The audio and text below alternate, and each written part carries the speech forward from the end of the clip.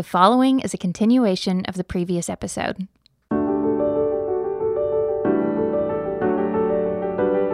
Welcome to the Yellow Balloons Podcast, a collection of teachings to help you navigate the transformational possibilities of a God-centered perspective.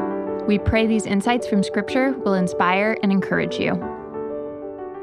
We continue talking about the life of Melchizedek, exploring what lessons and guidelines can be gleaned from this priest of the Most High God. We turn to Genesis 14 for insights. Jesus is the ultimate fulfillment of the priestly calling, the Order of Melchizedek, and we are empowered as his stewards to act on his behalf in this world. Jesus' ministry for us never ceases. He is always on the job. God wants to change our desired destination and call us into active participation in his kingdom. So let's go to the second point, Melchizedek. Now let's go to Genesis chapter 14, and we're going to read the entire knowledge in the Scripture about Melchizedek. Verse 18. Then Melchizedek, king of Salem, brought out bread and wine. He was the priest of God Most High, and he blessed him and said, Blessed be Abraham of God Most High, possessor of heaven and earth, and blessed be the God Most High, who's delivered your enemies into your hand. And he, being Abraham, gave him, Melchizedek, a tenth of all. That's it. It's all the Bible says about Melchizedek. The background here is that Abraham got attacked, and various of his household and servants were carted off as slaves, which is something that has been done in tribal warfare since the dawn of time. And he took a band of warriors from his little tribe there. I think it was 300 and something people, and they went and slaughtered the captors and took their stuff back. And word got around, hey, Abraham won this battle, and everybody kind of came out to congratulate him. And he meets this high priest Melchizedek, and Melchizedek gives him this blessing, and he pays a tithe. That's it. But the other time, this word shows up twice in the Old Testament. This is one. The other is that psalm that keeps getting repeated in Hebrews. I've sworn and will not relent. You're a priest forever, according to the order of Melchizedek. So it's not so much that studying Melchizedek is the important thing. It's the type that matters. And the big deal here is he's a king and a priest. So let's go back to Hebrews chapter 7. And what this Melchizedek did that's such a big deal is he offered a better sacrifice. Let's look at 26. Such a high priest, Melchizedek, was fitting for us, who is holy, harmless, undefiled, separate from sinners, and has become higher than the heavens. Who does not need daily, as those high priests, these guys that we're familiar with, that we go to the temple and everything, to offer up sacrifices, first for his own sins, then for the people's. For this he did once for all, when he offered up himself. Once for all, when he offered up himself. Jesus' sacrifice of himself was his one-time sacrifice as the high priest over all. Well, so what's the big deal? Look at chapter 8, verse 1. We'll see a summary of what Paul's trying to get to with this Melchizedek. Now, here's the main point, he says. Here's the main point. Talk about Melchizedek, talk about moving on, maturing. Here's the main point. We have such a high priest. We've got one. Now, just think about this. If you had the choice between a man high priest who had the same weaknesses that you do, who has to keep offering sacrifices over and over again for himself as for you, or you could rely on a high priest who once for all time has taken care of sins, has himself gone through everything you've gone through, understands where you are, and can help you gain your inheritance. Which would you prefer? You see the contrast he's setting up? They've gone a little hard of hearing and they need to understand something. So the main point is we have such a high priest. Now I'm going to go back through chapter 7, and I've gone through this a little different way because of my own weaknesses. I've stumbled on this chapter 7 for years. And what I think I've basically done is got all wadded up in trying to understand this Melchizedek instead of just reading what Paul tells me about him. So I'm going to go through 3 things that Paul tells us we need to get out of this Melchizedek. And I'm not going to worry too much about trying to discern from those 3 verses we read in Genesis a lot of stuff. Paul tells us what he wants us to know. And the first thing he wants us to know, 3 things, big points he wants to know about Melchizedek.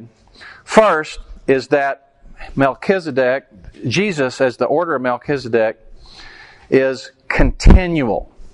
Okay, this priesthood that he has keeps on going. It's a 24/7 operation. And why is that a big deal? Why is it a big deal that Jesus' ministry for us never ceases? Why is that important? Somebody's awake all the time on the planet Earth, right? Nothing can drop through the cracks. He's always on the case. He promised to never leave us or forsake us. Okay, this is a big deal. 7:1.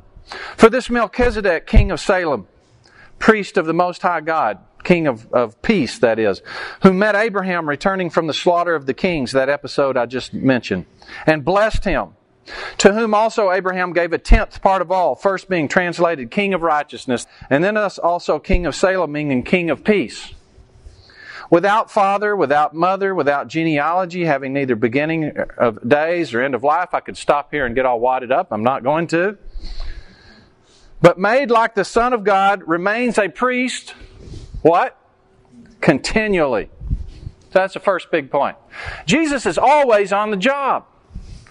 It's not like priest hours from 9 to 3.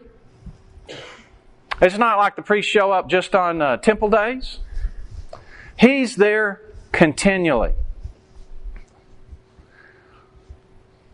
He says it kind of a different way in 7:16. I think this is basically the same thing. Who's come not according to the law of fleshly commandment, but according to the power of an endless life, for he testifies you're a priest forever. It's not just continuous today, it's going to be continuous from now on. So the first thing he wants us to know about this priestly function of Jesus is it's continual. The second thing he wants to know is that it transcends the law. Look at 7:19. I'll start in 18. For on the one hand, there is an annulling of the former commandment because of its weakness and unprofitableness. For the law made nothing perfect, complete. Remember we did that word on teleosai. How do you say that, Wally? Teleosai. It means as far as you can see, we get our word telescope from it. Way out there. That which is completed, that which is finished, the finish line. The law doesn't do that.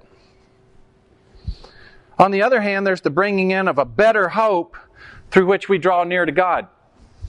This will be our third point. We'll go into it in depth, but the law doesn't bring us near to God.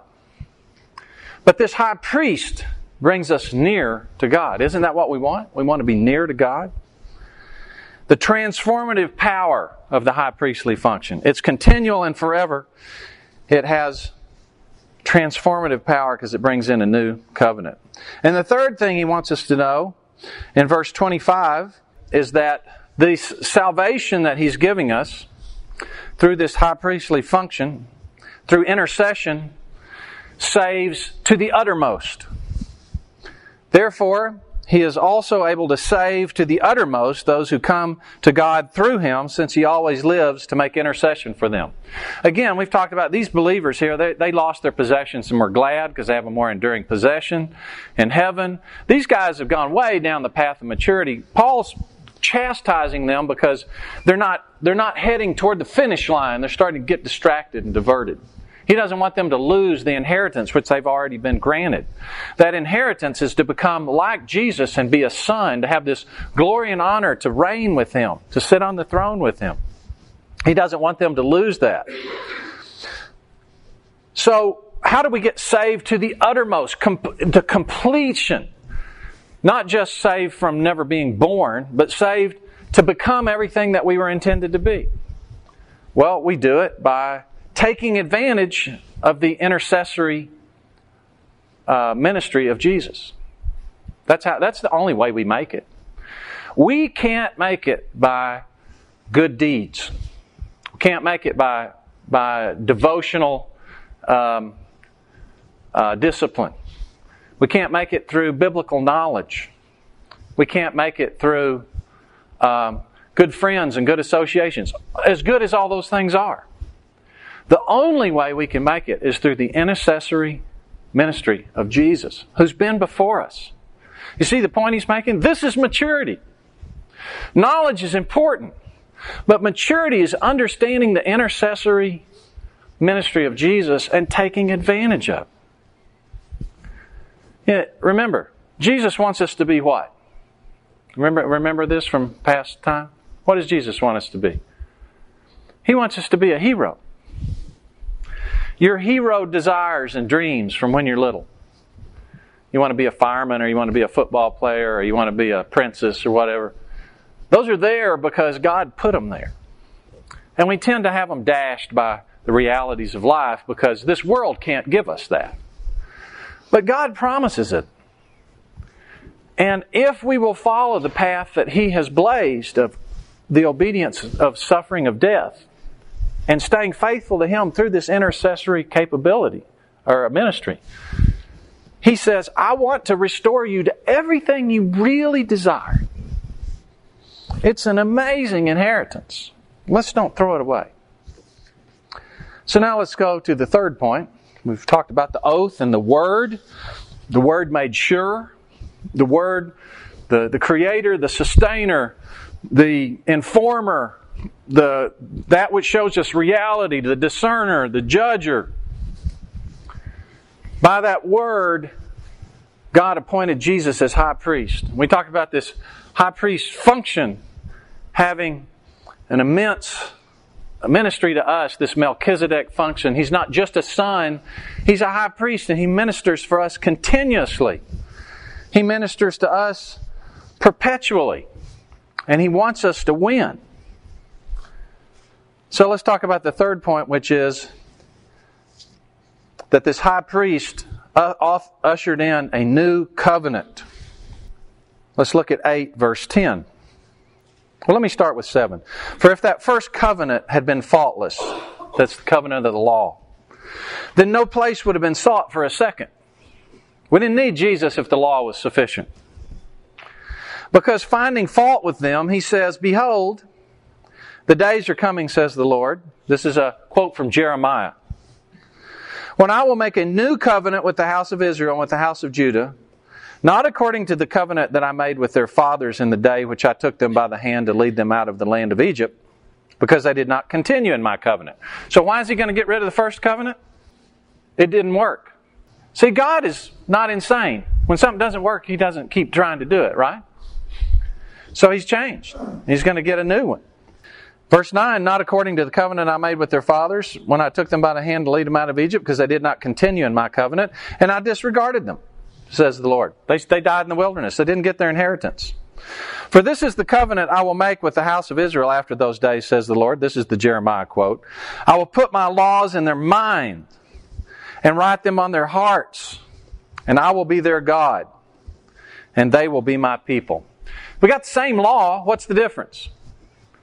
He changed where it was. I want it on your hearts and minds. Instead of writing it on a rock for you to read, I'm going to write it right on your heart. I want to do a little sideline here to talk about on the heart versus on the outside. I'm going to bring it into something that we're more familiar with. Look at Galatians 2, verse 17. But if while we seek to be justified by Christ, we ourselves are found sinners, is Christ therefore a minister of sin? Now let me ask you this. Is it a good thing to seek to be justified by Christ? Is that a good thing? It's a good thing to seek to be justified by Christ? What all things would you do to seek to be justified by Christ? Now, you. What would you do to seek to be justified by Christ? Do you seek that which you already have?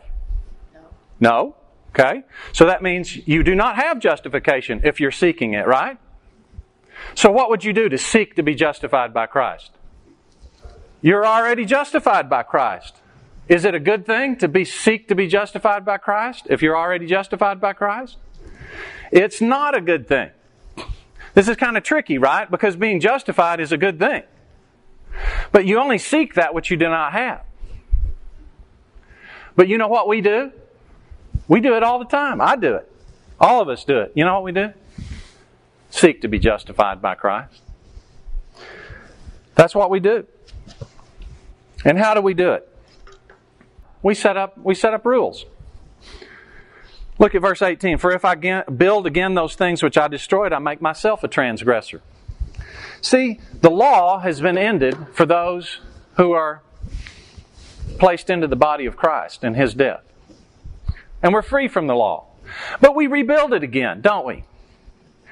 And I seek to be justified. I seek it in your sight.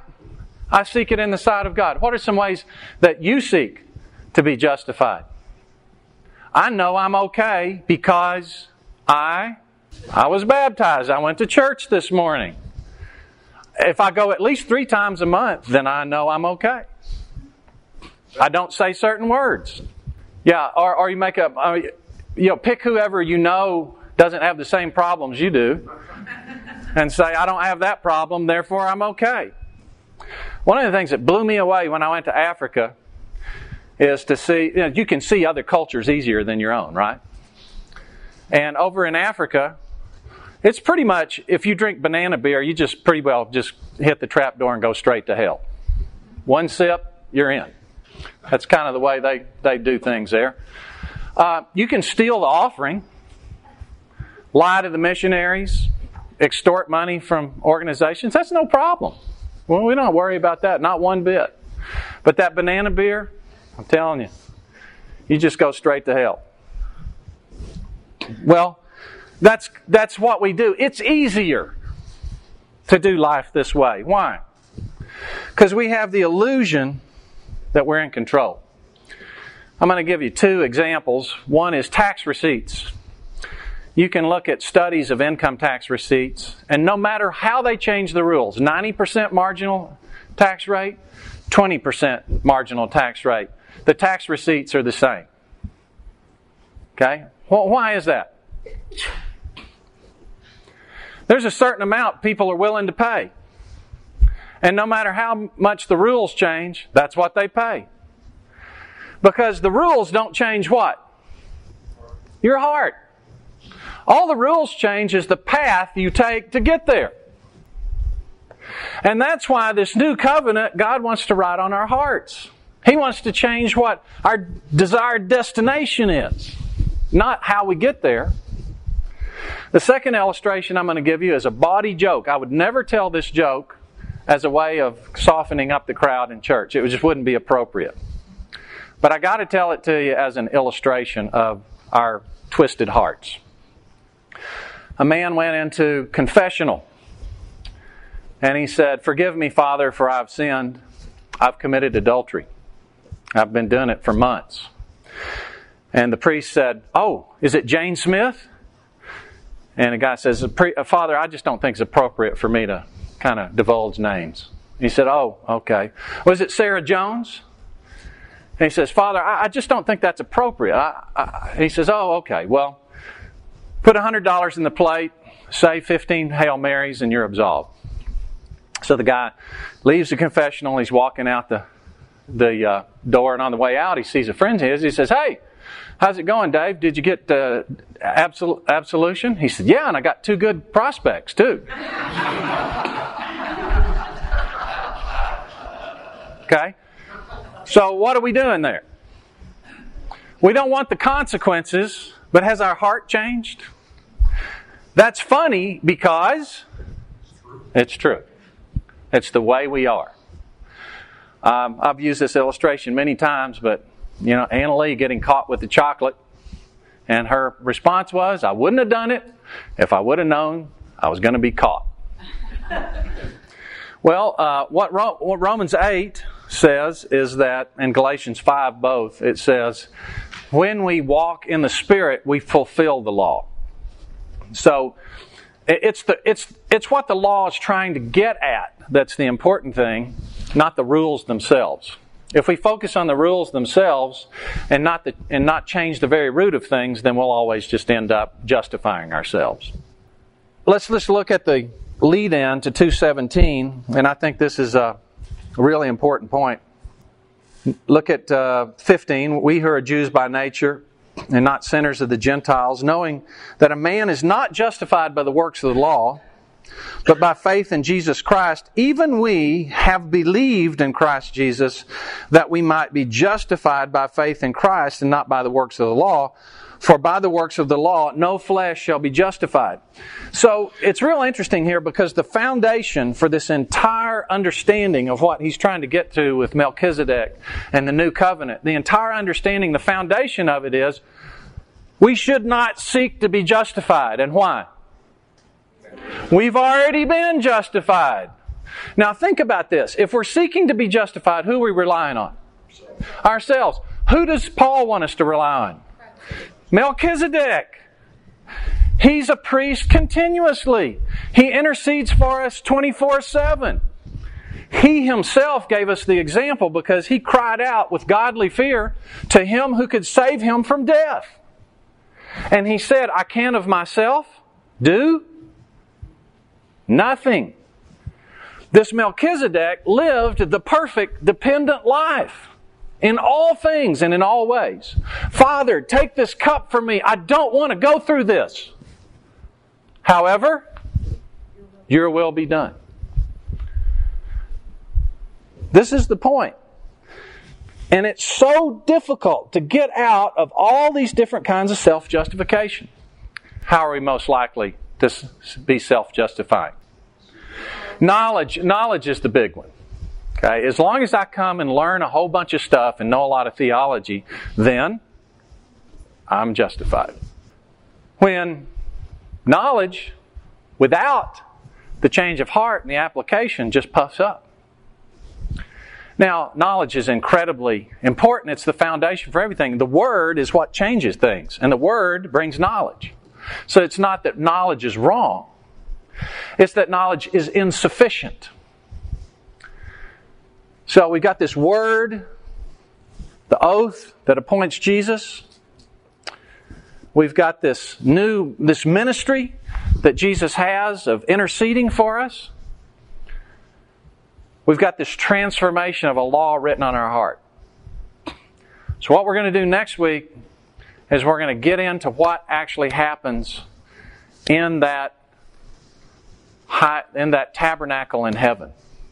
Because see, Jesus, as a high priest, doesn't go into the earthly tabernacle with the little bell around his ankle and sprinkle blood on a mercy seat that has the 10 Commandments and the Aaron's rod that budded inside of it.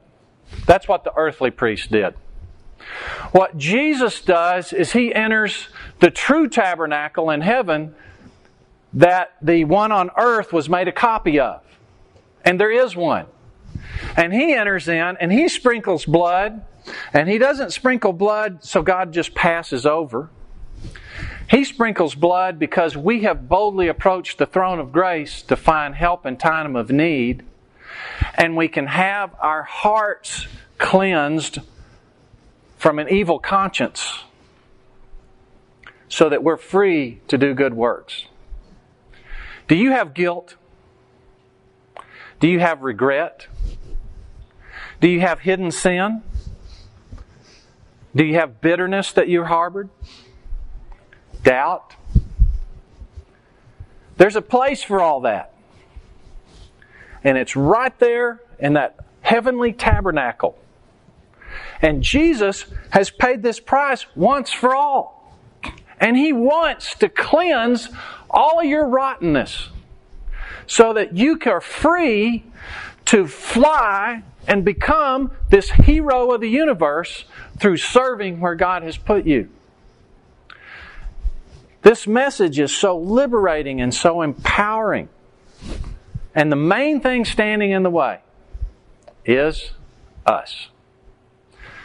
Don't let there be any evil person like Esau who for a bowl of stew sold his inheritance. That's what's at stake here. Will we finish? We know a lot. Will we finish? We have this immense power. Will we use it? God wants us to be a hero, an inheritor of the universe, a son sitting beside Him to share His glory. Will we possess it? Thanks for listening to the Yellow Balloons podcast. If you want more information on adopting a God-centered perspective, visit our website at yellowballoons.net. And if you have any questions related to what you just heard, we would love to hear from you. Please email us at contact@yellowballoons.net. Thanks for listening.